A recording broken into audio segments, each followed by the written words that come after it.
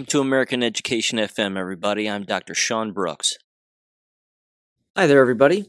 It's been a big week. It's going to continue to get bigger, I think, as time goes on, and the information is going to be overwhelming.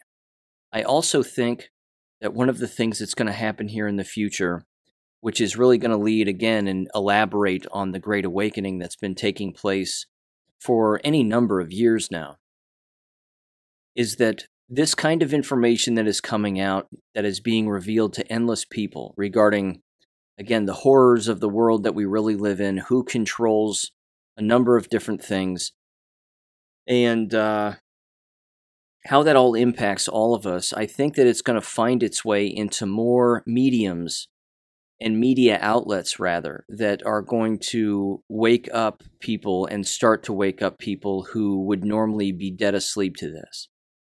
We know that the brainwashing that's been going on within the American K-12 school system is massive. We know that that's why it was built. That was the entire point. That was the Industrial Revolution design, so to speak, the Prussian modeling of schooling here in America. And it's worked. It's worked without a doubt. It has created that Pink Floyd wall meat grinding machine where everybody stands in a line and then gets on the conveyor belt and then just does what they're told, looks the same, acts the same, believes the same things, and then moves on down the line. Only to rinse and repeat, of course, and then become teachers themselves and then brainwash their students, not knowing that they are brainwashed themselves. There are a number of things that I want to bring up in this particular episode. A lot of education and even jab-related things, along with some very current stories that are taking place. But I want to start off by saying this. You know the purpose of this show is to not just educate people on the education system as it really is, and the depths of corruption that exist. But it's also to stretch out beyond that in order to educate other individuals about everything else that is going on to some extent, to then bring them back and re-examine the education system and continuously shine a light on that so that they can start to recognize it for what it really is. As you heard me say in the beginning of the last episode before Dr. McCutcheon and I had our conversation, which again, I recommend people go back and listen to that if they haven't already, or at the very least share it with other individuals, is that I don't know of another show. And again, I'm not tooting my own horn here. I'm just stating what I believe to be rather obvious. I don't know of another show that's spending time on what is going on within K-12 education and higher education on a variety of issues, but in particular, these death shots that are prevalent within all of these institutions and have been pushed on the staff members and the students within, and the impact that has both in the short and long term. I just don't know of any other show that has done that. There's been the occasional show that will talk about a specific person or a specific case, but they aren't looking at the entire institution. There's not a single outlet that's doing that. The Blaze isn't doing it. Stu Peters isn't doing it. Maria Z isn't doing it. Alex Jones isn't doing it, other than the one time that I was on his show, and then after that, it's not being brought up. No one on Real America's News is bringing this up. It's not happening. The entire education system in our country is collapsing. Now, that's a good thing. But the reason for its collapse is horrific. We would hope that it would be the truth and corruption and things of that nature, free of any collateral damage. That is not the case. It is, in fact, the lies and the corruption that, of course, are bringing it down, but the collateral damage is wiping them out. And by them, I mean the people who work within and attend these institutions. You've heard me say on numerous occasions that these places will cease to exist in the future, that they will have no choice but to move into a fully online environment. You heard Dr. Robin McCutcheon bring that up. That's what's happening at Marshall. These professors are moving their classes with or without the consent of their department chairs, into online environments because everyone is ill. Either that, or they're so afraid to be around individuals anymore because they feel like they're going to catch something from them.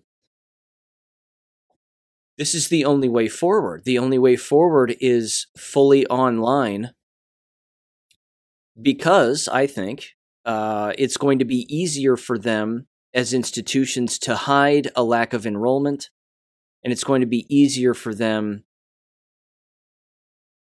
to hide a lack of visible students on a physical campus. I think the same thing is true with American K-12 education. I think that as the months continue to roll out, we're going to start hearing about more and more stories. Whether they make their way to the media or not is another story. I think that they're going to have to, because I don't think it's avoidable. But they too are going to have to move to an online environment.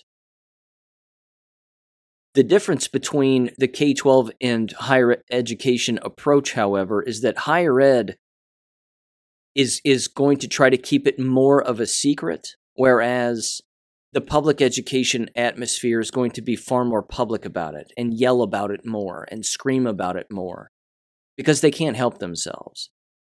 Again, if you get in a time machine, and like I said previously, and you go back to 2021, the beginning of 2021, it wasn't higher ed that was really screaming about, we need to stay online, we need to stay online. They were always looking for a way to get back to in-person, even though the jabs were rolling out and people were getting sick and dying and whatever. They still wanted to go back to in-person. There were a lot of people, in the K-12 environment that wanted to remain in the online way of teaching.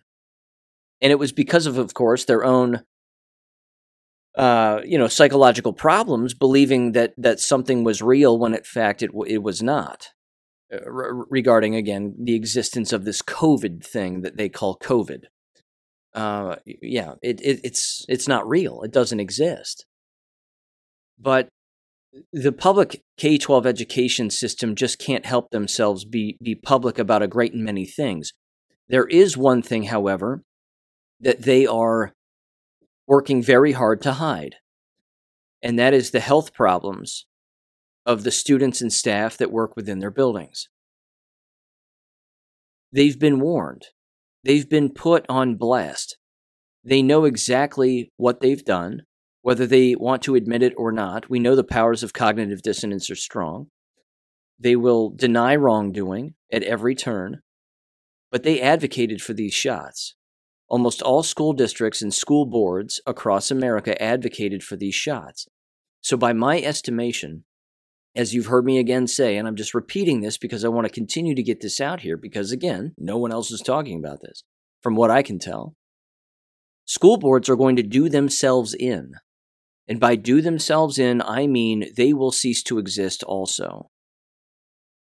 Either from the shots that they themselves have taken, or the public is going to come to the realization that these school board members all across the United States were advocates of these shots at one point or another, and the public will tear them limb from limb. Again, you've heard me say, that's the shoe that has yet to drop. Parents of jab-injured children or dead jabbed children showing up to board meetings and screaming at the top of their lungs that they were advocating for these shots. These are the people that are not going to be able to walk down the street because, again, they were a part of this. They were a part of this, in particular when it came to youth in America. All youth. This is going to get worse. This will not get better as every passing week or every passing month. These people are not going to become healthier people. If they're jabbed, they're going to get worse. Their health is going to get worse. So, my disappointment not only just lies with the institutions, but although it was beyond predictable, which, again, you've heard me bring up on numerous occasions. Their behavior is beyond predictable. They fall right in line with one another. They do what the other school district does. They do what the other university does. They do not think alone as individuals because that requires them to self-reflect, and they don't want to do that. They don't want to look inward.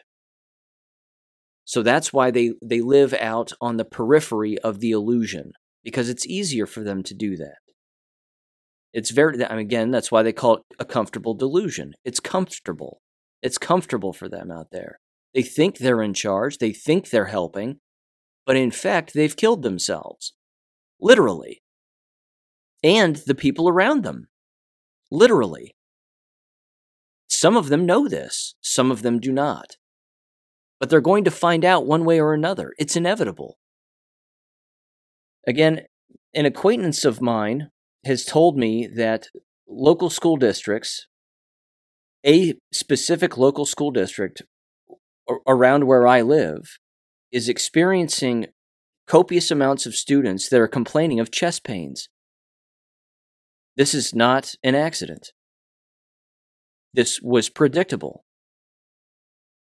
And apparently, either district officials or individuals who work within the building, whether that be, again, the principal or the nurse or whoever it may be, is pushing these videos from 2 decades ago that are referred to as the Adam Project, ADAM.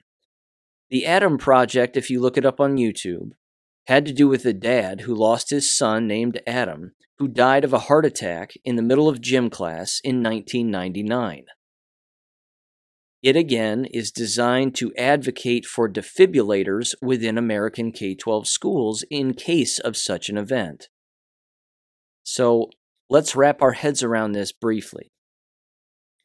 We've seen the increase of defibrillators going up lots of places. My brain immediately goes to the United Kingdom. Defibrillators are popping up all over the street now, let alone around schools, inside and outside of these buildings. I'm certain that many school districts, again, have had defibrillators in their buildings for a number of years. I'm not saying it's a new thing. My point is that they're pointing in a direction as if this is somehow normal. Again, it's like the giant bus advertisements that say kids get strokes too. No, they don't. There's only one thing that's causing all of this. And it's the shots that these people blindly took for which they can't name a single thing that's in it. We can name what's in it. We know what's in it. Copious amounts of metals, poisons, very familiar minerals and nutrients in order to trick the body into accepting these metals and these poisons, nanoparticles, spiked proteins. The list is practically endless. Self-forming, nanotechnology, whatever you want to call it. It's all of these things. But this is just part of the normalization of this insanity. And here's my thing, and this is sort of my endpoint with this particular subject. And then again, I have a few other things that I certainly want to bring up. It's not going to be uncommon for a singular parent with a child who experiences a health problem to blame something else. To say, well, maybe they ate something. Maybe they were participating in sports too much. Maybe there was an underlying heart condition. Whatever rationalization they want to use. But when that individual or that family knows of another who experiences the same thing, and then they talk with those people, and then those people know of more, and so on and so on and so on. You've heard me say that's the snowball that will not get smaller with time. It will get bigger, and then it eventually crashes. And then that's when the first set of parents with the dead or permanently injured child comes to the realization that it was their own decision-making, their own pressure, and their own inability to question anybody about how receiving health at the end of a needle is not a good idea. That's going to be very difficult for them to come to grips with, but they're going to come to grips with it. Again, there will be no avoiding it. And as we know, in particular when it comes to the stages of grief, they're going to want to point the finger at someone else first before they point it at themselves. These school boards and these universities will not be able to handle that level of finger pointing. They already aren't. The decline of enrollment and attendance in these institutions is plummeting. It's crash landing. That's not going to improve with time. Look at the pool from which they're pulling. Universities are pulling from K-12 schools. Well, what have K-12 schools done over the last couple of years? They've jabbed the ever-living hell out of their own students. Not they themselves, but they went along with the entire PSYOP, which ensnared a great deal of people. And then, of course, as we know, if you didn't play along, what did the school do? The school disciplined those students for not playing along and for resisting the mask wearing, the social distancing, the jab taking, pick one. It's all of them, but they were suspending these students for not playing along. Those are the students that will survive because they're not jabbed. Those are the students that are going to make it. Are those students really going to attend a university in the future that requires the jabs or exemptions or mask wearing or distancing? Of course not. The university system has cut their lifeline completely off. It's not just turned off.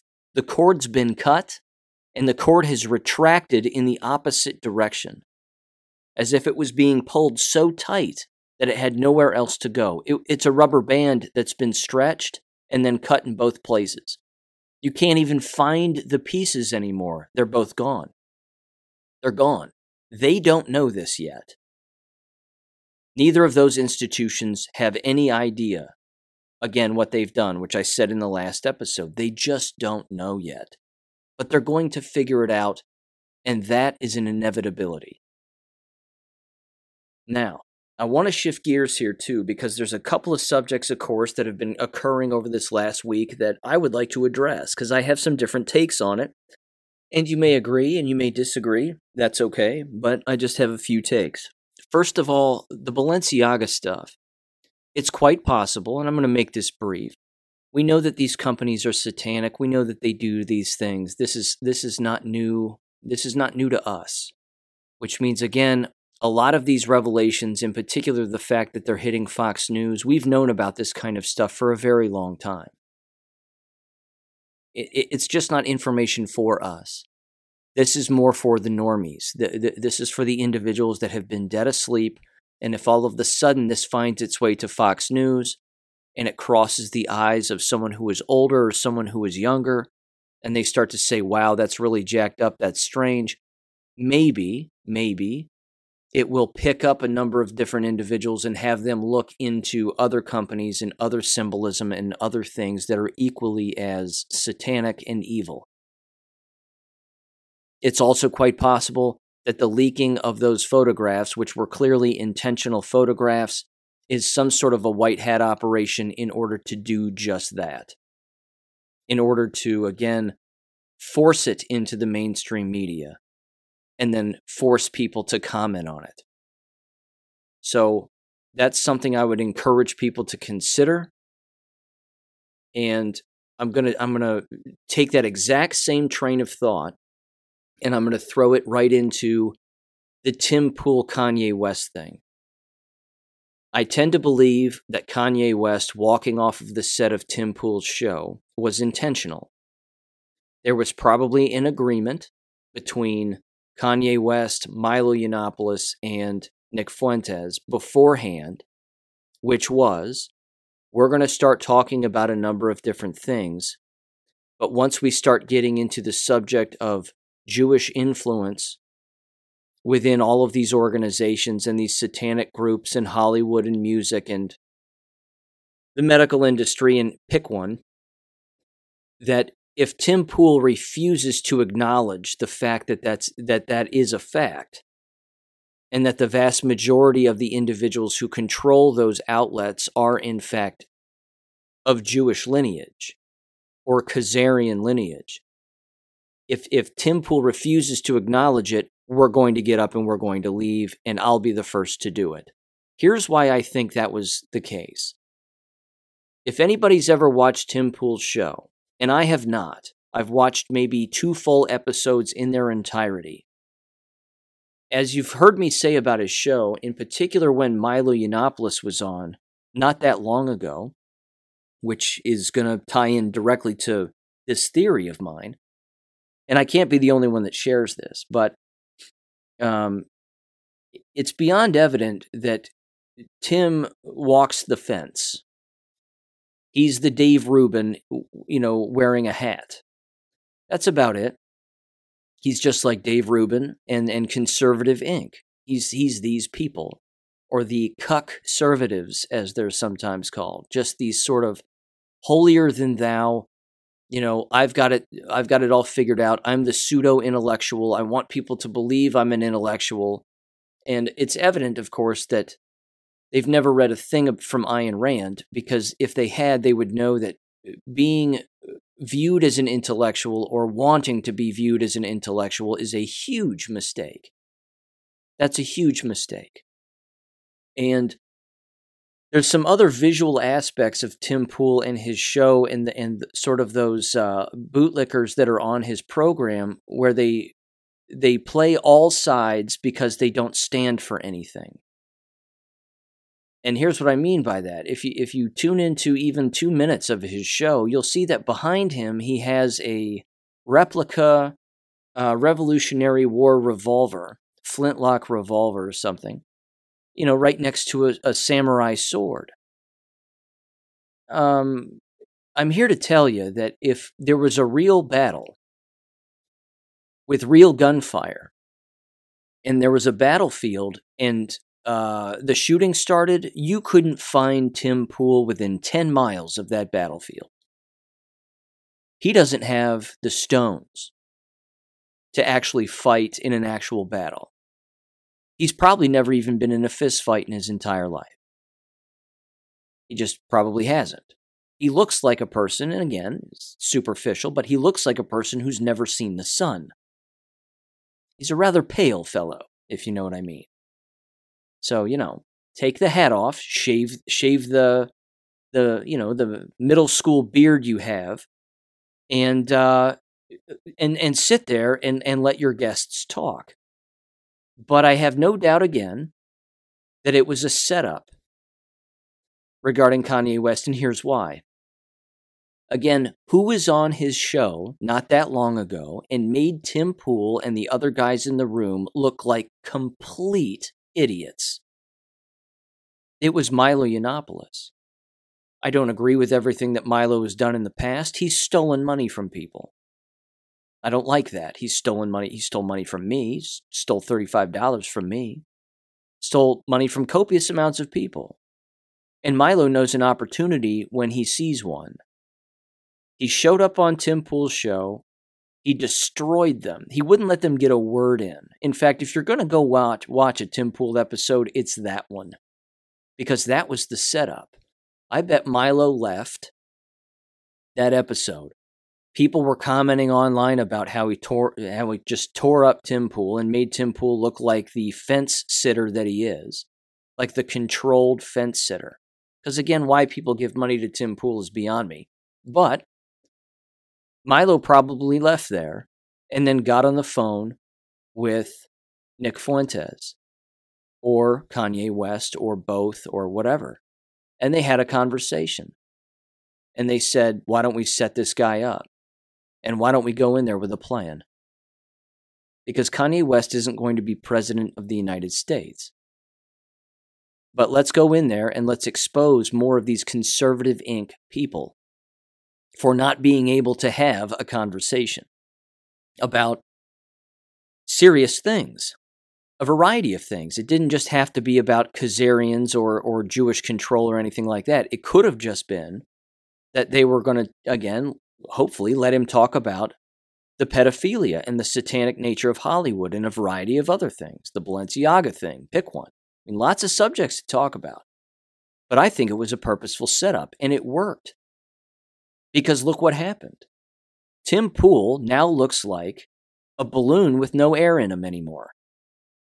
He looks like a person who can't be taken seriously even by members of his own audience. He just got outed. as another conservative, as being controlled opposition. It's beautiful. It's beautiful. It was brilliant. If that's how it went down, that's an excellent move. Set them up, knock them down. And it worked. Again, if that was the move, it certainly worked. Because for an entire day plus, he was the talk because Kanye West walked out when he said he wouldn't say Jews or wouldn't say this or wouldn't say that. And then, of course, said, well, I want to have a conversation. I want to have a conversation. It was like, no, you don't. You don't. That's beyond evident that you don't. So that's my 2 cents on that. Again, people are being exposed to a number of different things, and they're being shown, even in, again, endless Q posts, that when you put all of your chips into one basket, it doesn't take much to tip over that basket. And then where do all your chips go? I mean, if you're going to put your chips anywhere, it should be God. Seems like a pretty good place to put your chips, does it not? Don't put your chips into this show. I've probably been wrong on a variety of things. I like to throw theories out there. I like to, critically think about things and share my thoughts and musings about what's going on. I'm right about a great deal of things, and it's being proven right now because, of course, the test of time is what proves people correct. But it's being revealed for people to see and for people to evolve at different paces based on that giant spectrum, which is a massive spectrum. And again, let me just do this too. Let me give you one more example of what I'm talking about. And this is something, again, that I've brought up before. And this is one of the ways that you can tell who these people are and how deep they're willing to think or not think. If you want to hear someone expose themselves as being an unknowing person, okay, or not understanding the depth of knowledge that exists within a particular subject, pay attention to the words that they use. Because the words that are consistently thrown around society right now, and there are many of them, I would say at the very least a handful. Right now we're hearing what words most frequently? We're hearing the words disinformation, misinformation, anti-Semitic, Nazi, white supremacist, and probably a few others. The one move that the people who use those words don't ever do, and I mean they never do it, is they never go back in time to examine the origin of those words, who created them, because people, a human, created them out of thin air. Why did they create them? Who did they create them for? What was the purpose of creating them? And a variety of other questions that should be asked about the origins of those words. Now, I'm not going to spoon feed people this again, and I'm not going to bring this up specifically again because I encourage people to do this on their own. Look up those words individually, go back in history and research who created it, why, and what positions did those people have who created those words. The individuals who created those words out of thin air had motives. They also held particular belief systems and held particular positions.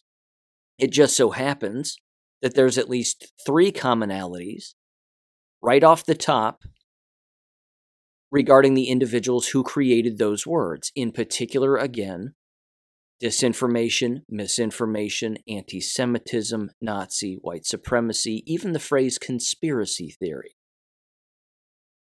The entire purpose was to discredit people by just calling them those names.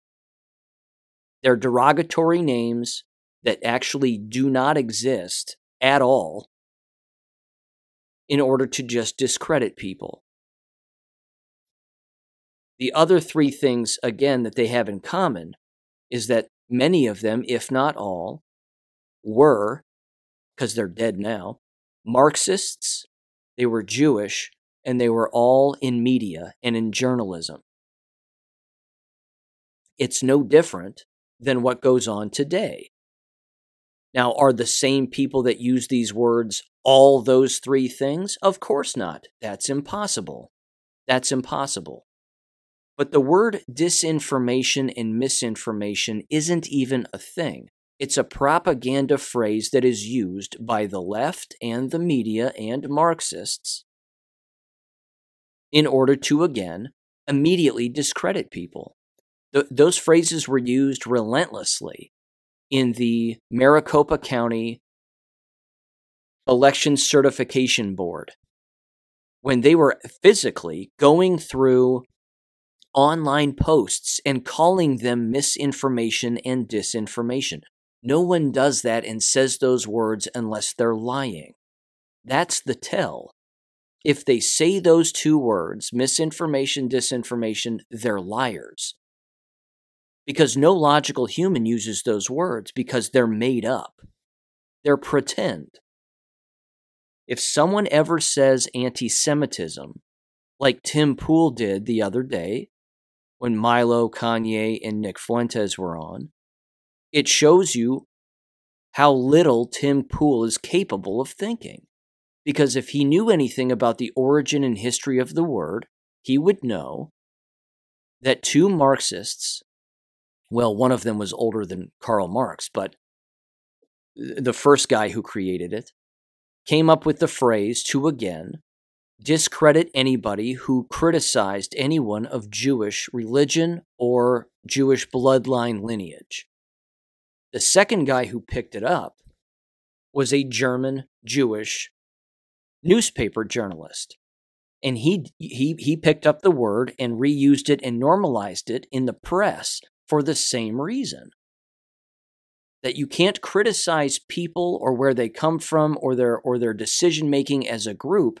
You're just not allowed to do it, so we're just going to call you a name, and then that's it. It's a blanket statement, and everybody has to just believe it. It was a made-up phrase. It's pretend. The word Nazi, same thing. Created by a Marxist Jewish member of the media to, again, make fun of the National Socialist DAP party in Germany. And all of the German people. The German people and Adolf Hitler and the members of his party didn't walk around calling themselves Nazis. They didn't refer to themselves as Nazis. That would be like the two of us who listen to this show, you know what I'm saying? All of us who listen to this show walking around calling ourselves idiots or ignats, one another and ourselves. We would never do that. We wouldn't walk down the street and call ourselves stupid. We wouldn't walk down the street and call ourselves assholes. We wouldn't do that.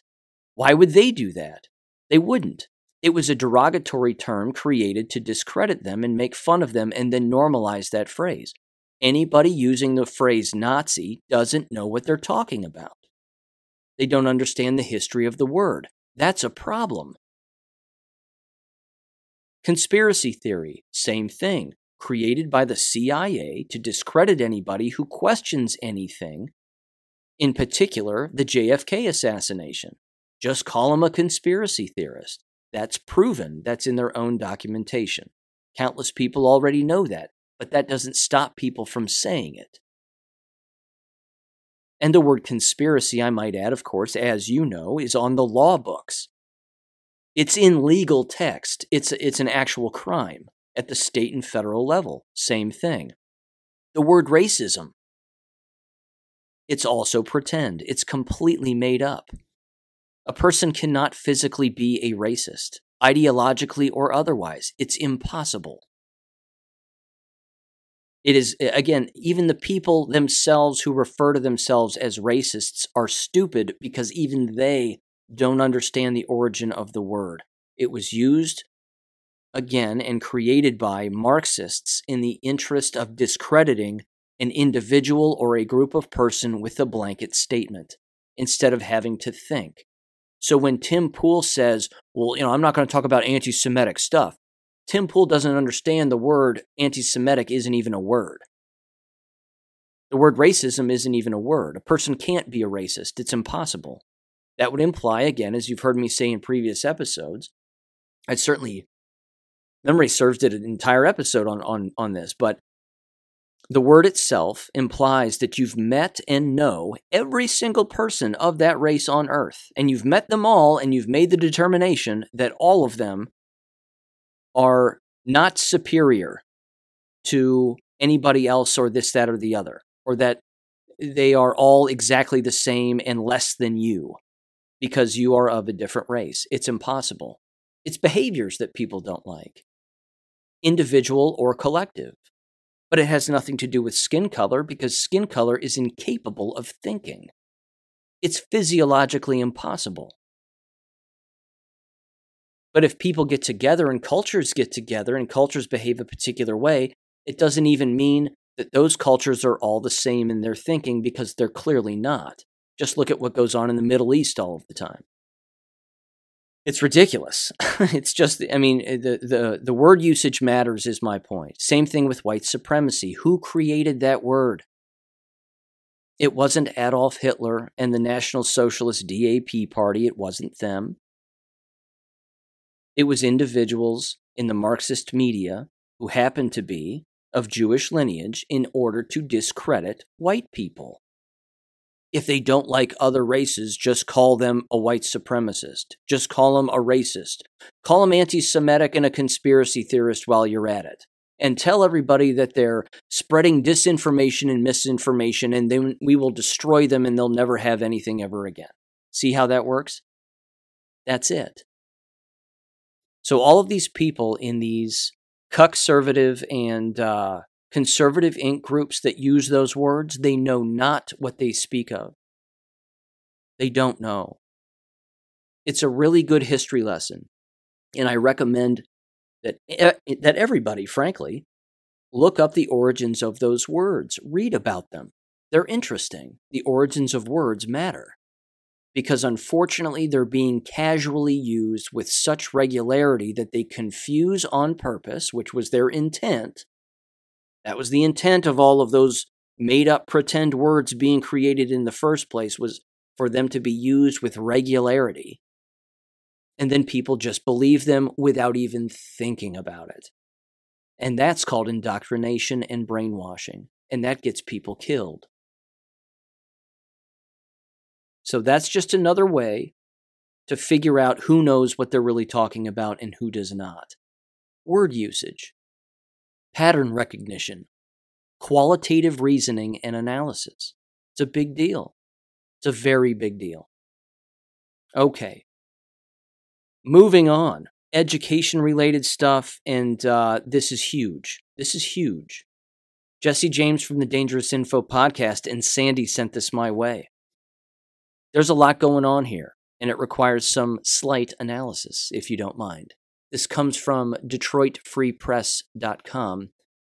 It is titled, out of Oakland, Michigan, ex-board members Ethan Crumbley should have been sent home, but Oxford High School ignored policy.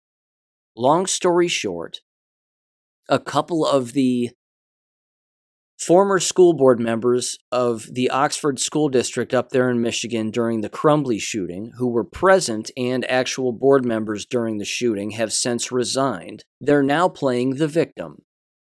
They're now claiming, as they have lawyered up, and their lawyer has clearly told them, we're going to paint you now as the victim and you're now a whistleblower and whatever else, that the entire district and the administration within the building failed to follow policy, which is what caused them to not check the bag of Ethan Crumbley, not have police presence around him after he was brought into the main office, based on the information that they had of him, of the drawings he was doing and the things that he was writing, and then, of course, not sending him home. But I want to read through this as quickly as I can here, because then this leads into the most recent story regarding the trial, or not anymore, delayed trial, that's right, delayed trial of the Crumbley parents, and the implications that that actually has for the entire nation, let alone the state of Michigan, and it's remarkably important and fantastic. But regarding these pseudo-whistleblowers, which, by the way, my 2 cents is pretty clear on this, If you're a school board member and this happens on your watch, it's your job to find the answers, not to stick your tail between your legs and run away and then play victim. That's not the point. If you were a school board member, it's your job to have an investigation take place and just fire the employees who weren't doing their job. That's all they had to do, but they didn't do that. They stuck their tail between their legs. They said, we're going to repaint the walls and we need to come together and we don't need to point fingers and, And they did all that. And then they've now lawyered up and now they're playing the victim. These people are to blame for just not doing their jobs either. And they were board members at the time. So it says, quote, "The morning Ethan Crumbley drew a picture of a gun and blood on his math homework sheet and scrawled the words, quote, 'The thoughts won't stop, help me,' unquote.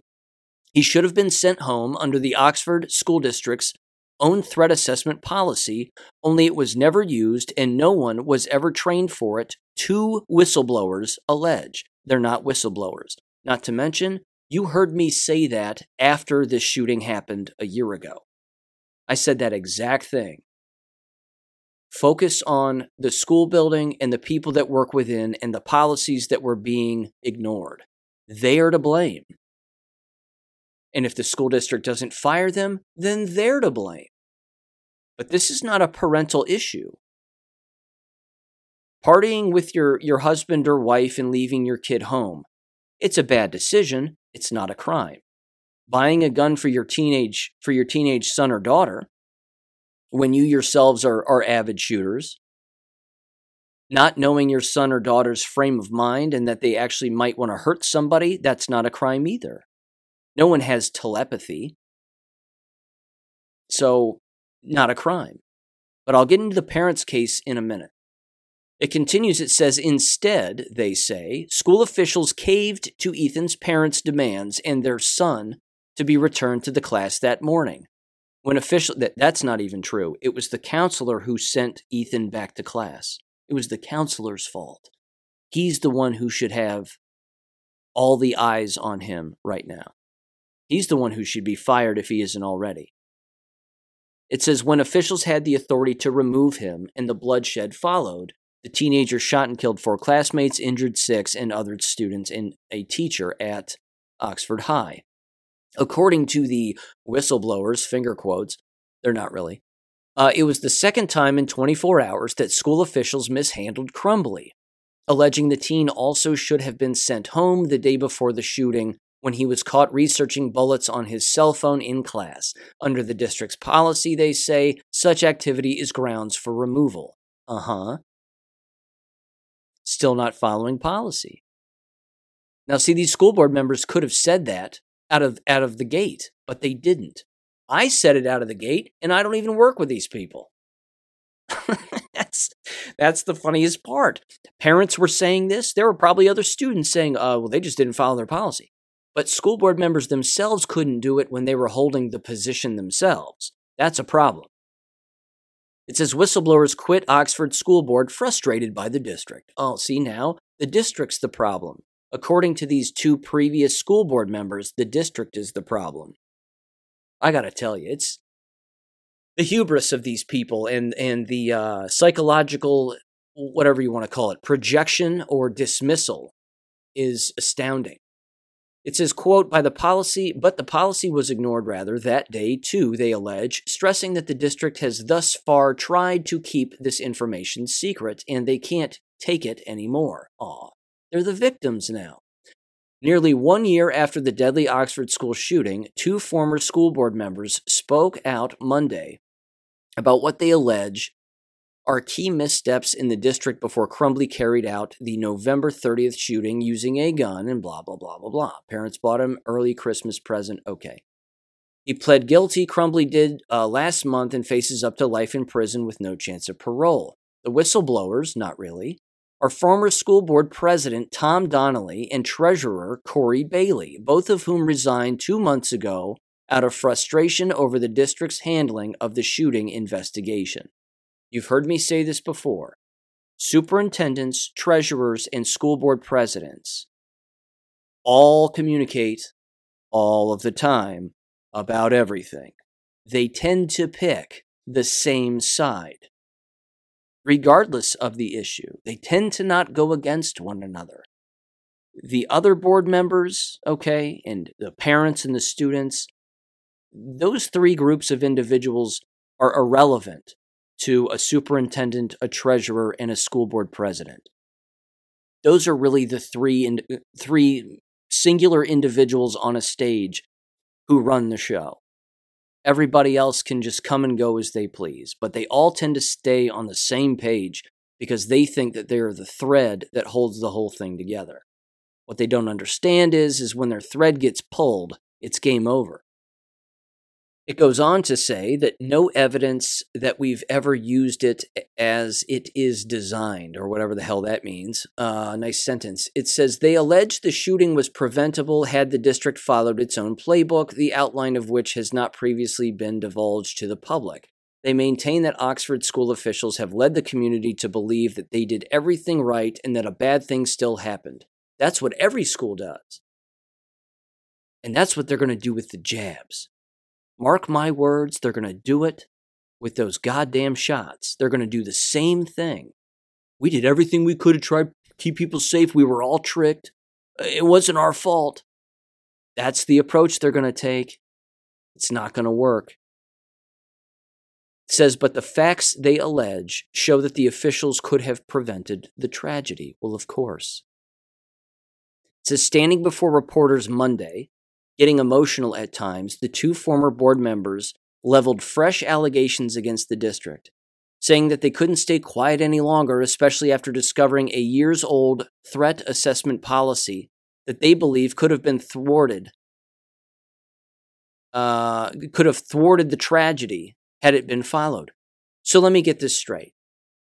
We're to believe that two former board members all of a sudden, a year later, randomly found their threat assessment policy and randomly figured out that it wasn't followed before, during, or after the shooting? Are you kidding me? There's a picture of the guy holding the binder. They didn't just make this up. It's policy. It exists. You can find it in an instant. They knew that they hadn't done it. These two guys tried to cover it up, but they're playing the victim because that's what lawyers want them to do now. Play the victim, and then maybe less eyes will be on you.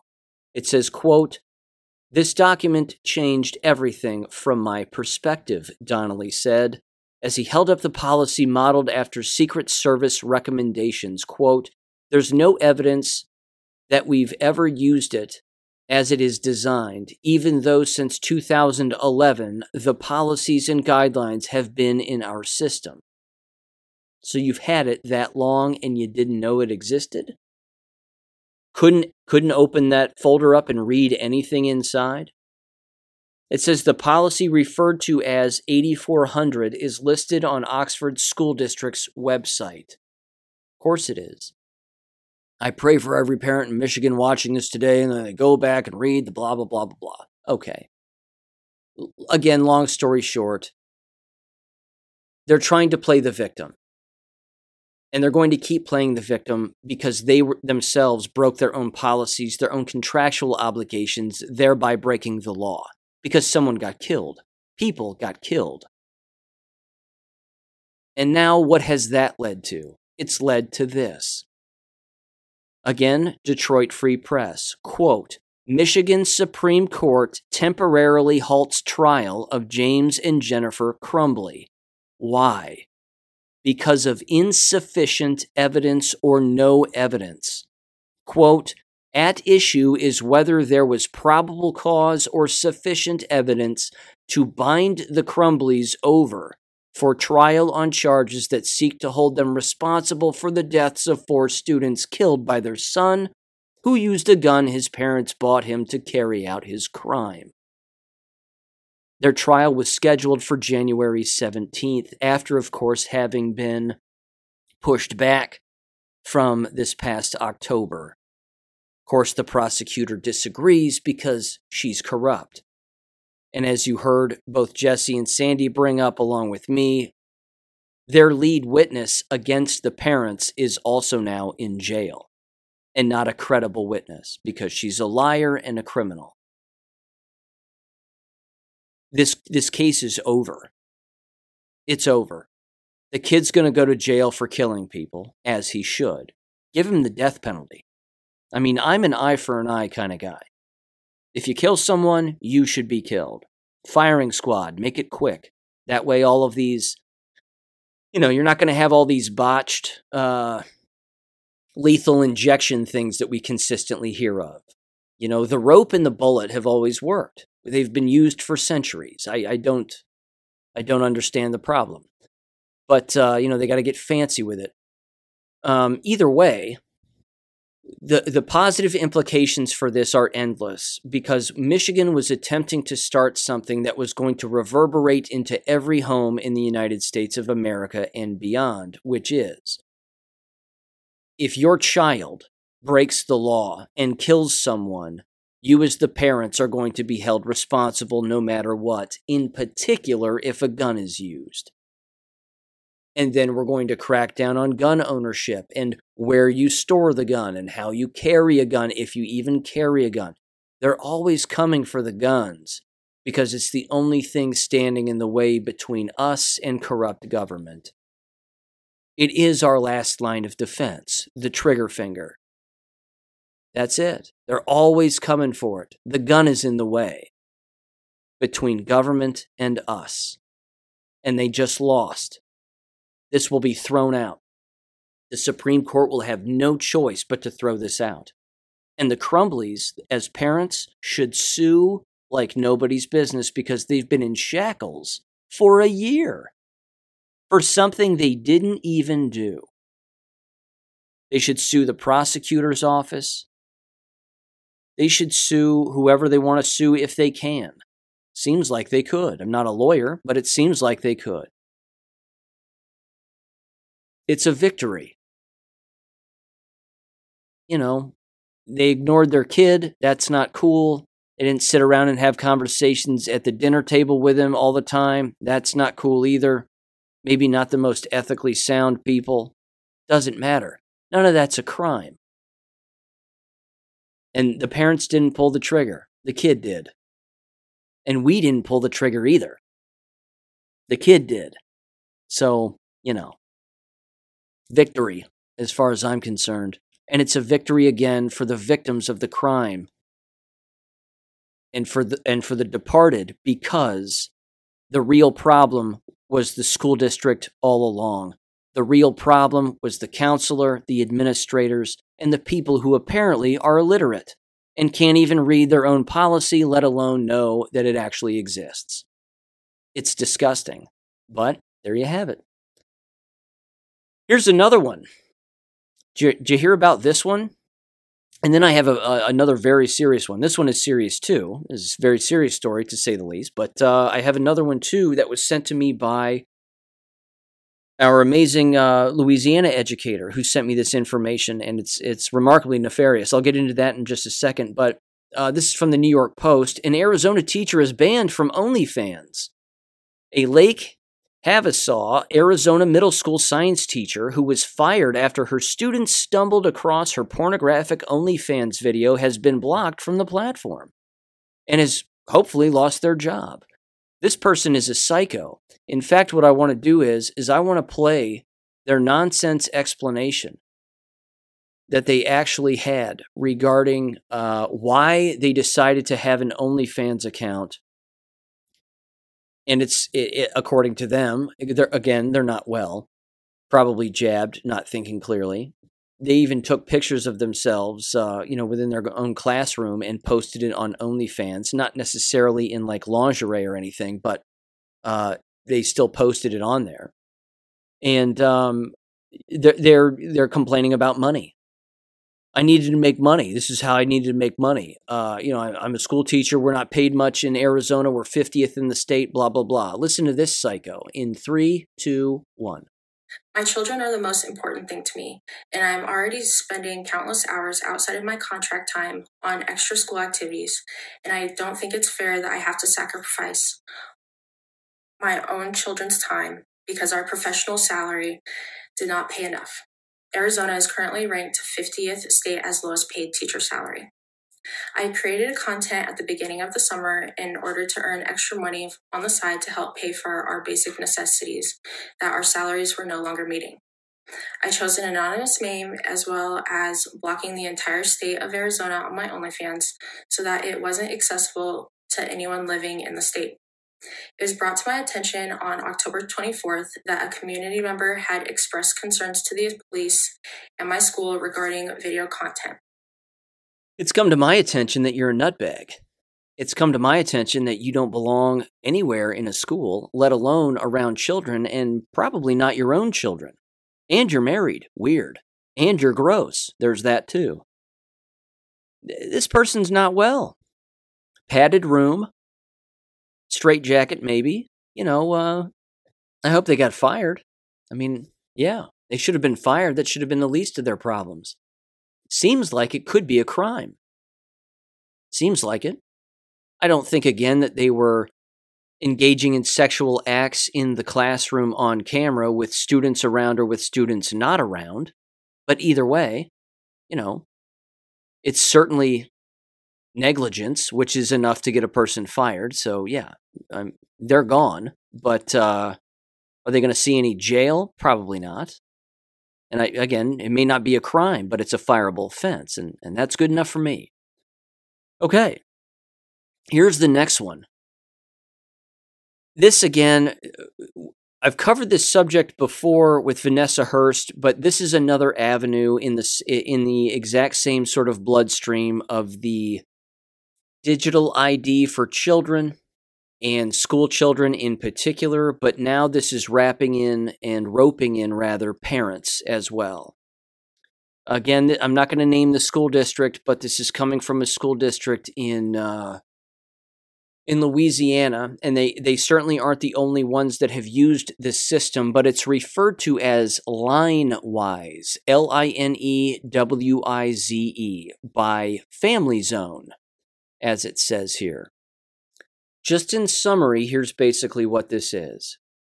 This is claiming to be a leading global provider of online safety products and education to create an educational hub for parents and teachers. It says this hub includes articles, videos, courses, and more to ensure you know how to keep your kids safe online. Now, it sounds nice and well-intended. They have copious amounts of articles, which ironically all have the same date. They're all written by a number of different individuals. But it has to do with not just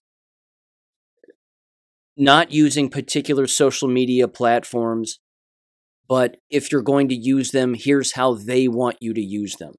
And here are some things that you should pay attention to and whatever else. They also steer you away from particular people. Now, I don't necessarily trust Andrew Tate. He says some nice things from time to time, but the dude's probably a Mason and whatever. They have an article on here about Andrew Tate, and they're calling him all kinds of names, a misogynist and, whatever else. He spews hate and vitriol and blah, blah, blah. I haven't heard that, but I don't trust Masons. Either way, It's a giant propaganda platform. It's a data harvesting platform for not just children again, but for parents as well. They want you to set up parental controls. They have you take a survey. There are a variety of different things that they want you to do. And one of the things that's interesting too is that there are school districts that have eliminated this once they've introduced it. They've said, you know what, we don't want this anymore because we're not getting the right answers as to where this data is going and who is harvesting this data for these children. It's remarkably nefarious. Not to mention, as you would expect, the groups and companies that are associated with this are things like Google, the Bill and Melinda Gates Foundation, probably Meta, Facebook, you name it. So those are just some of the things, but yeah, it's propaganda. It's not good. It's government doing their best to replace the parent as being the decision maker, and that parents should rely on government to learn how to make decisions regarding their children and they themselves as parents. And of course, they use the word misinformation in this thing that was sent to me by our Louisiana educator, which is titled Fighting Misinformation Online, Brussels Summit, November 29th of 2022. So this is one of their K-12 school district related propaganda platforms to fight misinformation. Only the gullible would use this. Only the gullible would sign up for this. But what we can see American K-12 schools doing, and they already do it, is they force students to sign up for these, and they force parents and teachers to sign up for these kinds of programs. And they pay for them if they aren't given to the district for free. And then they data mine all of that information for those kids to then, of course, track them from cradle to grave through the entire education system and process as they work their way through each indoctrination camp. That's the general gist of the entire thing. It's awful. It's continuing to take place in endless schools, and it's just another reason to get rid of it. In fact, there was at least one school district, there have been many, I'm sure, that again implemented this line-wise program, and then they had questions about it, and then they got rid of it and said, we're discontinuing this. Like any corrupt company, they have to have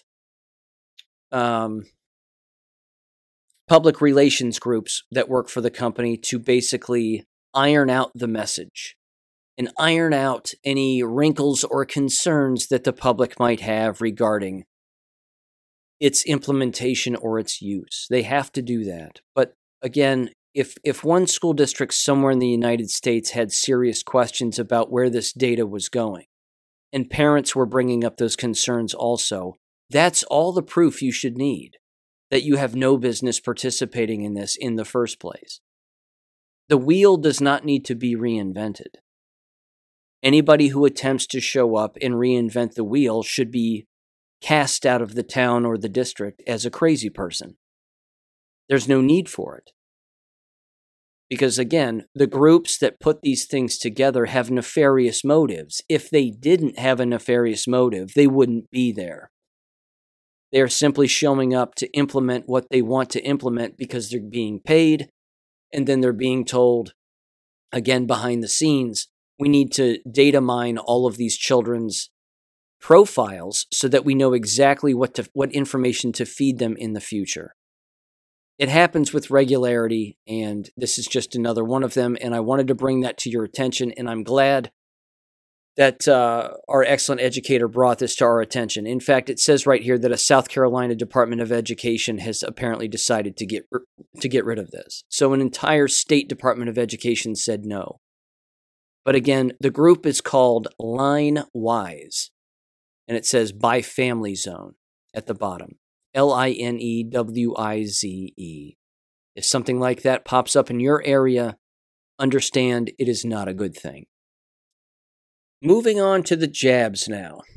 And let me bring this up briefly first, and I'll read a little bit from this. Do you recall back in, what was that? May, I believe, where the WHO and the World Economic Forum were having their little worldwide pandemic treaty thing? Well, of course, that happened, and they agreed that they're going to move forward with their plans and XYZ. And a lot of individuals here in our country were saying, well, that can't be implemented here because, we didn't vote on it and it's not constitutional. Well, that's fine and dandy, but totalitarianism doesn't need a constitution to act, and neither does evil. So, there's that major point. This is from the World Health Organization, though, because they're doubling down on their little Well, it's not little at all. Their World Pandemic Treaty thing. This is a statement from the WHO, and it is titled, "Strengthening Our Collective Health Security Architecture is an Urgent Task." Address of the WHO Regional Director for Europe at the high-level conference COVID-19 Lessons Learned and Looking Ahead to Ensure a Stronger EU Health Security Framework. And this was on November 22nd of 2022. It's a rather long statement, but it does say the following, and I do want to read this particular section. It says this. It says, in addition, 2 key member state-led processes have been launched. And it says the following.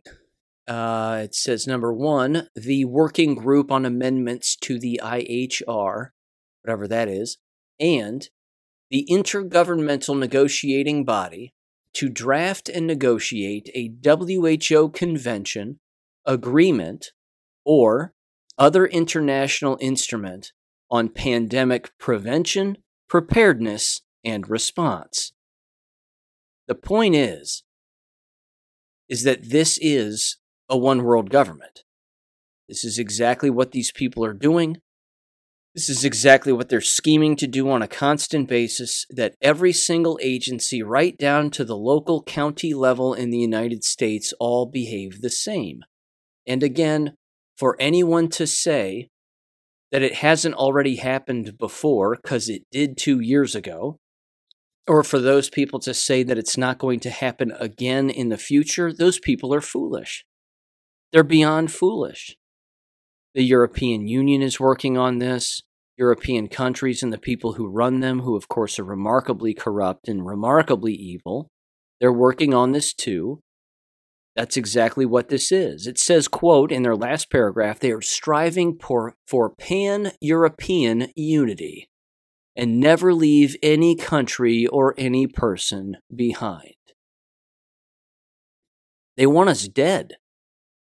And that's what they're saying here. And they're going to kill people with their policies because they don't have to do it with guns. They've even said that a century ago. They don't have to fire a shot. All they have to do is just bleed people dry, monetarily, and then with policy like this regarding people's health and well-being, and they'll kill off as many people as they want. This is still going on. This is still a big deal. This is not made up. This is not pretend. Constitution of the United States has nothing to do with this. That's been ignored the entire time, too. They don't care. They just don't. So understand that that's a thing. If you want to read the whole statement, I will link it in the description below. Yeah. So there you go. There's that. Moving on with a few other jab-related things.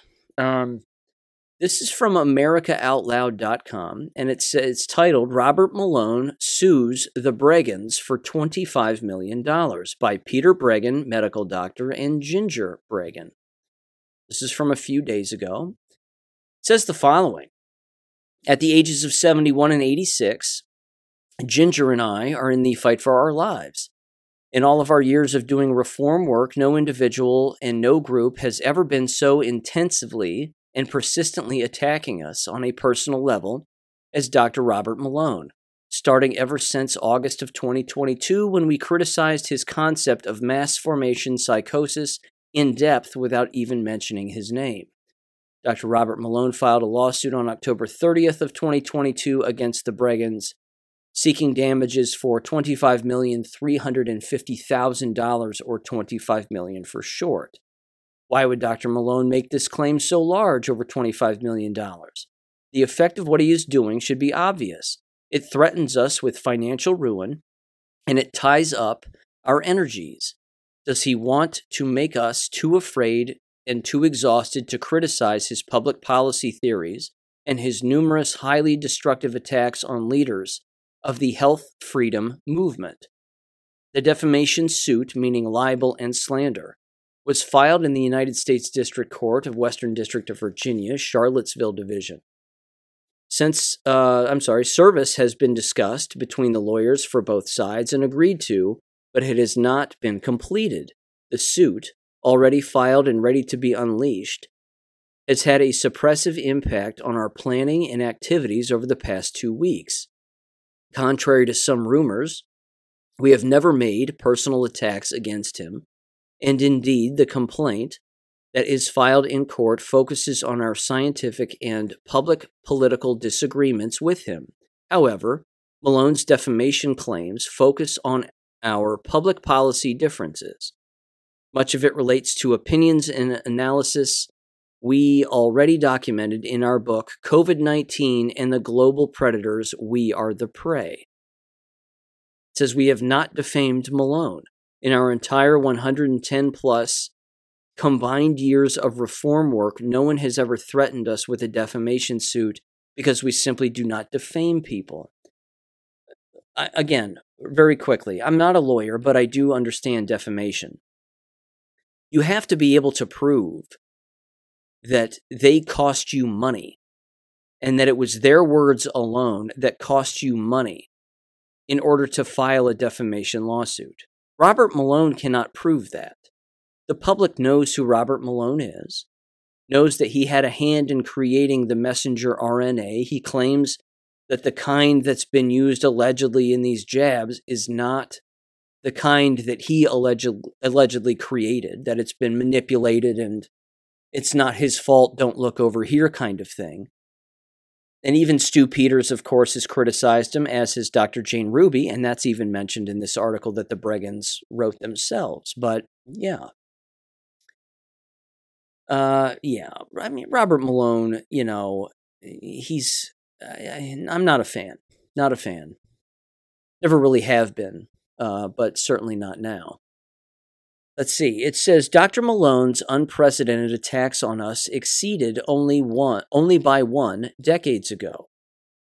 Except for one occasion, we have never had to endure such personal attacks, not even from the psychosurgeons in the 1970s whose lobotomy practices my international campaign closed down and whose research institute, led by Harvard's director of neurosurgery, lost all its government funding.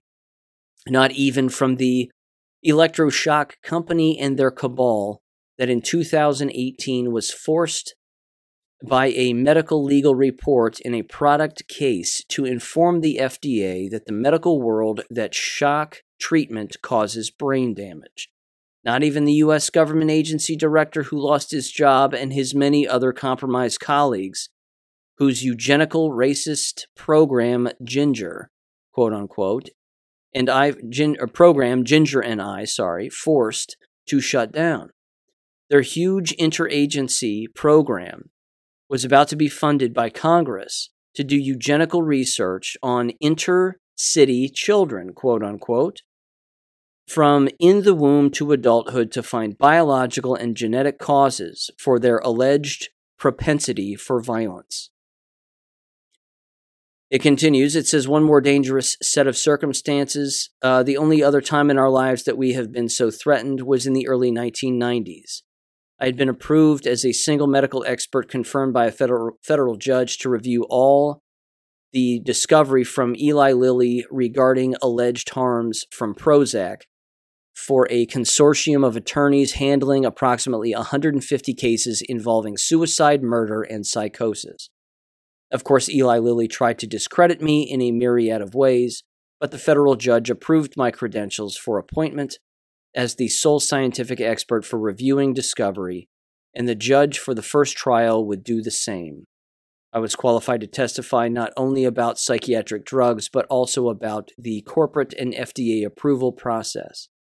I was empowered by the courts to have access to all of Eli Lilly's secret files about the development and marketing of Prozac, including all the clinical trials and all FDA correspondence. It says, what near disaster happened next? It says, my position as the central scientific expert for all the dozens of lawsuits against Eli Lilly was not merely a threat to that one drug company. Multiple other companies had Prozac-like drugs, such as Zoloft and Paxil, coming down the pipeline. Many financial interests had motives to do what happened next. In fact, we had many threats against our lives and contacted the FBI about one of them. We consulted with local police about wearing vests and carrying a gun, both of which we eventually decided not to do. You should always carry a gun, but whatever. It says, as we were getting nearer to my initial deposition against Eli Lilly, everyone in our house became progressively sicker from week to week. I and Ginger and our daughter became chronically ill with exhaustion and with dry, nagging upper respiratory infections. Multiple visits to physicians could find no cause. This went on, probably for a couple of months, until a plumber found on a routine job was aghast to find that someone had entered our basement and removed the chimneys from our converted oil burner and the gas water heater, spilling fumes and particles into the house. Then says, we are not complainers. We are not complainers, and we have rarely talked about what we have been through as freedom fighters together for the past 40 years and decades before then as individuals, nor do we feel sorry for ourselves. By our deeds, we have earned our enemies, and the good that has come from our work has confirmed our choice on how to live. He continues, discusses his book a little bit more about personal safety. It says, is Dr. Malone merely protecting himself and his new career transition from the man who invented mRNA vaccines, quote unquote, one of the worst disasters in human history, to a man who is leading the health freedom fight on a worldwide level? Or is Malone's mass psychosis concept being further developed and used by others such as the Department of Defense or the intelligence community? Malone has boasted about his deep state background. Quote, I have historically worked with people who have been truly deep state intelligence community. I have decades of experience in biodefense. I have been deep in the belly of the beast. I have won literally billions of dollars from my clients in grants and contracts. I have managed hundreds of millions of dollars in grants and contracts in the vaccine space. Malone has stated that these deep state connections have been served and no longer have influence over him. Let's see. More threats. Again, Malone called him, apparently. It says, next on September 5th, in a short phone call, Malone issued a first legal threat against me and hung up immediately. The voice, very dark, demanding tone, is this Dr. Peter Breggin? And he said yes. Thinking it was spam and ready to hang up, the voice on the other end said, this is Dr. Malone. Why are you targeting me? I will have to send you a cease and desist letter. Me, he said. Breggin said, are you threatening me? Ginger, it's Malone on the phone. And then his wife said, what's he saying? And then Peter said, I'll put him on speaker, and then Malone hung up.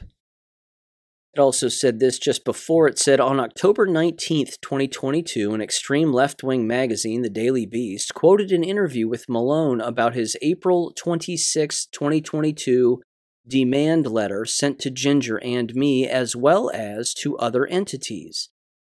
In his interview with The Daily Beast, Malone attacks journalists Stu Peters and Jane Ruby by name, and mentions us as, quote, two allied conspiracy theorists, unquote, without naming us. Malone's motives in making available to the Daily Beast the contents of this relatively private demand letter are unclear, but the result is a grand humiliation of the health freedom movement. The Daily Beast declares in its headline, quote, inside the anti-vaxxer civil war, unquote. Yet Malone regularly presents himself as wanting to bring people together and end conflict in the movement. Who does this sound like? Who does Robert Malone sound like? If you said to yourself, Simone Gold, you might be correct. They sound similar in their motives and their actions and their dismissal of their own involvement in whatever it may be. Purposely dividing people, again, whatever it is. I'm going to end the article there. The point is that when individuals know more than other individuals, regardless of the jobs that they have had, it's difficult for the people who believe that they are holier than thou, that someone else might know a little bit more than they do. You've heard me say this. You walk up to a virologist and you say viruses aren't real, it's a made-up story. It's completely fake. They will flip out. They'll flip out. Watch any discussion between Dr. Kaufman and Dr. Mikovits, and you'll know exactly what I'm talking about. The two of them have gone back and forth.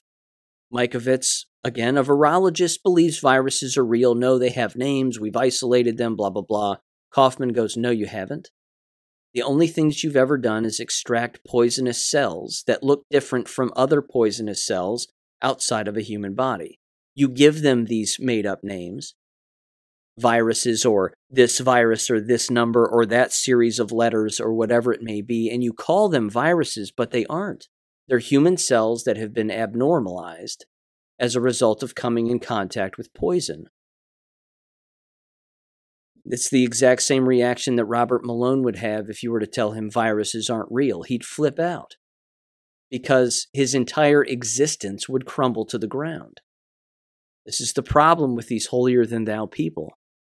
They think they've got it all figured out instead of just understanding that the true nature of learning is unlearning.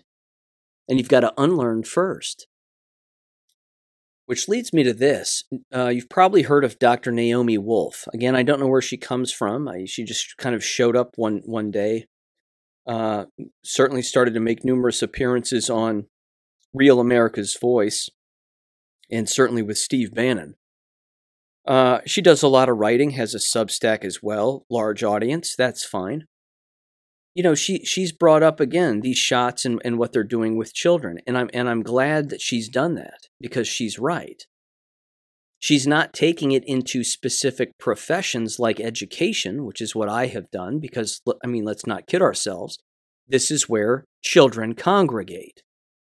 This is the child's job, so to speak, is American K-12 schooling. This is where the vast majority of them go. So, you know, going a little deeper down that rabbit hole for Dr. Naomi Wolf may be a little difficult, but that would be worth going down if I was her. I mean, you can leave it up to me. I do it all the time, and I'll keep doing it. But, you know, she wrote a Substack pretty recently here where she was basically just like, hey, I'm sorry I haven't written a Substack in so long. I'm just having a hard time coming to grips with what's happening with these children in the shots. Well, get over it. It's war. They're collateral damage. They're the target also. And it's war. And yes, children are dying. Copious amounts of them.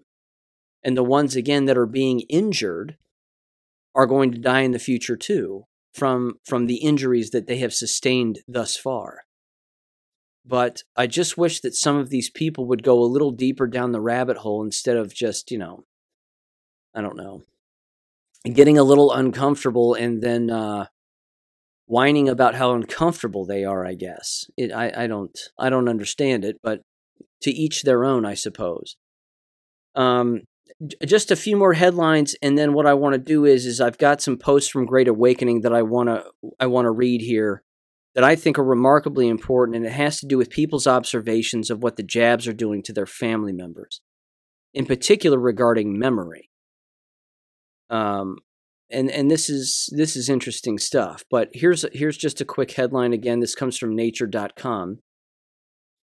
From the from a scientific report. Again, it basically is a giant. It's not giant, but it is. I'm just going to summarize it very quickly. It's a multi-author, most of which seem to be Japanese, that back in September of this year, that the shots don't work. Weird. That the mRNA vaccine causes the ACE2 receptors to have positive cells, thereby causing a therapeutic antibody response that is not therapeutic at all. So, there you go. Shots don't work, so says at least half a dozen Japanese researchers. Again, we didn't need that to figure that out, but, you know, it's worth knowing. Here's another one, Citizen Free Press, again, regarding the jabs. mRNA turns into DNA in 6 hours. It alters our DNA permanently. We know this for a fact. This is not This is not new. This has been going on since, a very long time. This is the point. You don't tamper with DNA. It's God's creation. He made it. Leave it alone. But these people love altering God's creation, which makes them satanic. That's the entire point. This comes from the expose. Title: Secret CDC report confirms 500,000 American children and young adults have died since COVID vaccine rollout, and a UK government report confirms it's likely due to the COVID vaccination. Yeah. Yes, that's correct. And they've got, again, just like the expose does, they've got the charts, they've got the numbers, the stats. It's all there. It's all there all the time. All right. Let's see. This first one. This has to do with the jab ingredients, which I think this is an interesting post without a doubt. And I'm going to read it in its entirety. It says the following. It says, quote, I gathered all vaccine ingredients into a list and contacted poison control. After intros and such, and asking to speak with someone tenured and knowledgeable, this is the gist of that conversation. Quote, this person asked Poison Control, my question to you is, how are these ingredients categorized? As benign or poison? I ran a few ingredients. Formaldehyde, tween 80, mercury, aluminum, phenoxyethanol, if I'm saying that right, potassium phosphate, sodium phosphate, sorbitol, etc. Poison Control responded, well, that's quite a list. But I have to easily say that they're all toxic to humans. Used in fertilizers, pesticides, to stop the heart, to preserve a dead body. They're registered with us in different categories, but pretty much poisons. Why? They asked. The person responded, if I were deliberately to feed or inject my child with these ingredients often, as a schedule, obviously I'd put my daughter in harm's way. But what would legally happen to me? They asked. Poison Control said, odd question, but you'd likely be charged with criminal negligence, perhaps with intent to kill, and of course child abuse. Your child would be taken away from you. Do you know of someone who's doing this to their child? This is criminal. The person responded, an industry. These are the ingredients used in vaccines, with binding agents to make sure the body won't flush these out, to keep the antibody levels up indefinitely. The Poison Control person responded, what? Your conclusion, they said. The man was beside himself. He asked if I would email him all this information. He wanted to share it with his adult kids who are parents. He was horrified and felt awful he didn't know. His kids are vaccinated and they have health issues, unquote. And then again, it goes on this giant list of all of the ingredients that tend to be in flu shots and all vaccines. DNA from pigs, human embryonic lung tissue cell cultures, E. coli, acetone, African green monkey kidney cells, human diploid fibroblast cells, which are aborted fetal cells, fetal bovine serum, few other words I can't pronounce, polysorbate 80, polysorbate 20, thermosol or mercury, aluminum hydroxide, aluminum phosphate, and aluminum salts, along with countless other things, and it has all these diseases listed as well, formaldehyde, formalin, etc., etc., etc.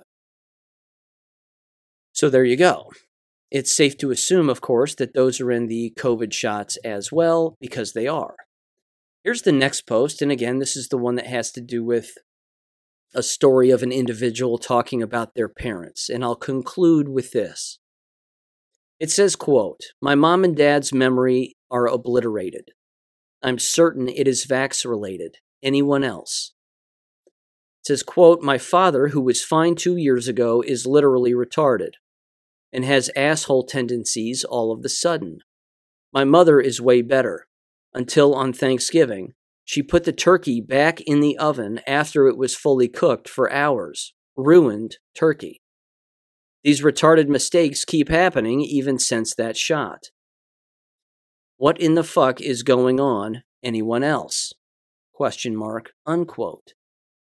It says the following again in the comments section, and there are a ton of comments. I don't know if I'll be able to read all of these, but there's a bunch. The first one says, I have noticed it in many of my vaxxed colleagues and in-laws, confusion, strange behavior, combativeness. Another one says, remember when the doctors and nurses were dancing around? We will never forget. It continues. Here's one, a longer one. It says, quote, my parents, 2 aunts, 1 uncle, and my dad have had a VFib heart attack about 4, maybe 5 weeks ago, right before Hurricane Ian ran over us. With everything that's happened, it's hard to keep track of just how long ago. He went down right in front of me. Took me doing chest compressions and my youngest son breathing for him until the paramedics got there. And they had to work on him with a defibrillator for 25 minutes before he was stable enough to even be transported. The man basically was dead for at least 25 minutes. Doctors put in 2 stents after clearing out 2 fully clogged arteries and a defibrillator in his chest. But when asked, the cardiologist refused to say exactly what the clogs were made of. Mom wasn't with it mentally enough to ask. Neither were her sisters. I asked. The only time we ever were actually able to talk to them was right after the procedure, quote unquote, for the stent replacement or stent placements. It says in this particular hospital doesn't give out doctors' numbers to call and ask them any questions. It's a practice that just went into effect during the post-COVID here in Volusia County, Florida. Volusia County. It says, let's see. Dad spent a week in ICU, 1 week in a normal hospital room, and 2 weeks in a rehab facility. He's still so weak, I'm not really sure how long we'll have him around. For those that don't know, the ventricular fibrillation heart attack is called the Widowmaker. I think it messed his cognition a little bit too, but he's already mentally declining before. So was Mom and both her sisters. Oddly enough, my other aunt, Dad's sister, is 77, not coof vaxxed, and is more fit than most women her age, and she's doing just fine. Go figure. Let's see. It says this, here's another post. It says, my mom started repeating shit all the time, now has cancer, already lost most hair after TWO chemo treatments. My dad seemed okay mentally after shots, but keeled over and died from a head injury from that. Something had gone haywire in his head and was just like filling with blood, so yeah. Definite fuckery. I'm fucking still pissed. They just don't want to see it.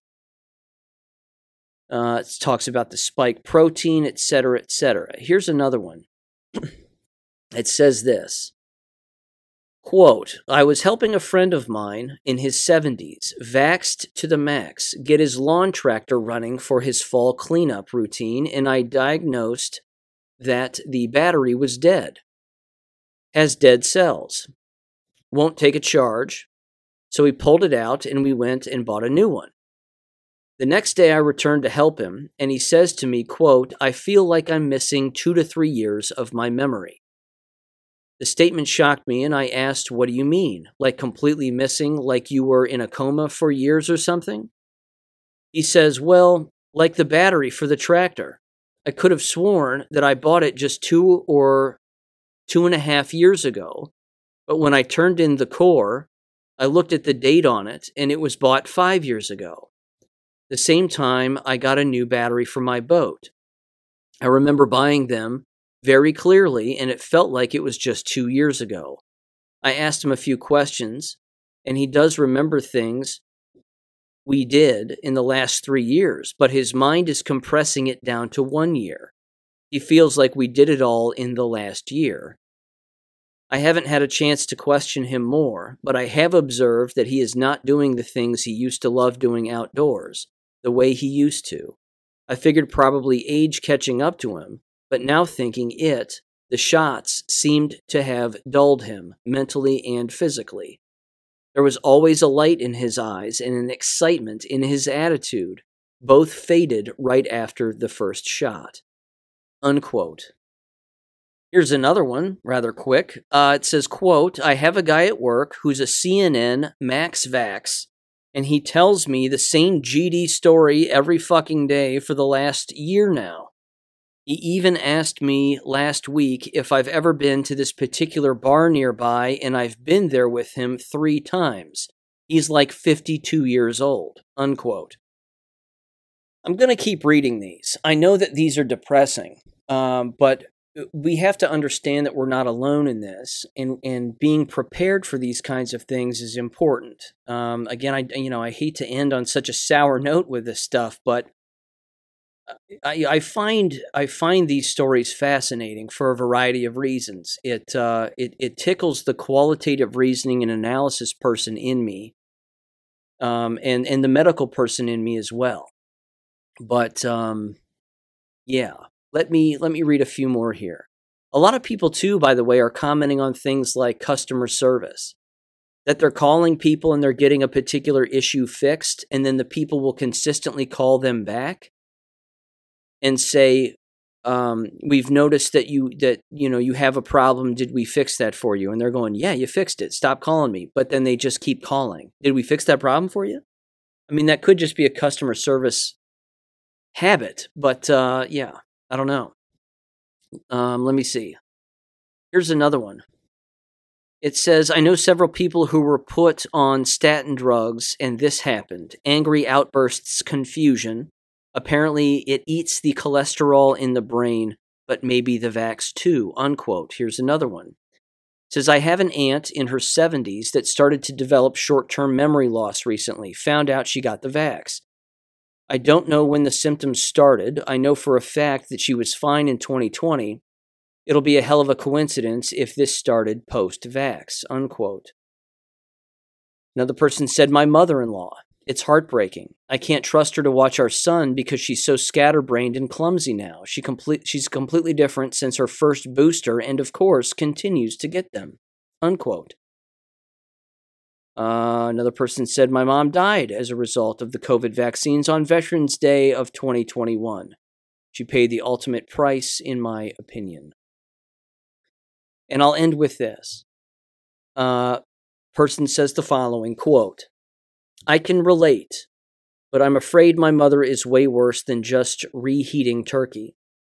My mother did not want the shot. She was having some mild dementia-related things going on, forgetting familiar names, forgetting the burners on the stove are on, general forgetting. However, my sister talked my mother into going to a drive-through shot clinic. Fast forward about 3 months, and she doesn't know who anyone is. Walks probably 10 miles a day in circles around the house, doesn't know what season or month it is, cannot cook or use the coffee maker. It's so sad. She's also constantly irate and sometimes abusive. My sister keeps trying to put her in a home, but she would literally have to be drugged up all the time. The costs of nursing homes is crazy expensive, much less one dealing with what average people would consider someone who is clinically combative and experiencing psychosis. I personally would like to watch God's judgment on my sister over the whole thing. Much more involved, but it's clear to everyone she is trying hard to put both my parents in the grave, unquote.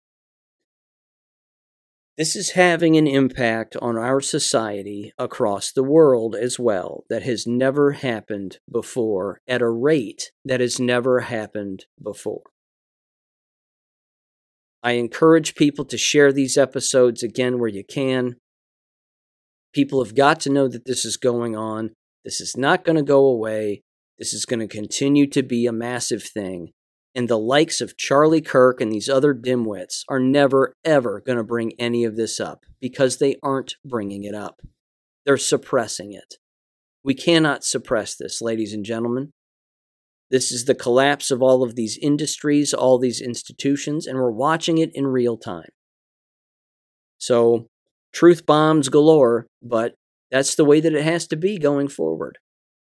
And we'd better get comfortable with it because we're going to have to deal with it one way or another. Have a great weekend, everybody. Take a deep breath. Take a relax. Some relaxing breaks, clearly. Again, as Rush Limbaugh said, turn it off. Just turn it all off for a while. And then recharge and then come right back to it. Because I'll be here, hopefully. I'll still be here doing this. So I'll catch you on Monday. Again, have a great weekend. Take care. Peace. Thank you for listening to American Education FM. Make sure and check out AmericanEducationFM.com for more information. Take care and God bless.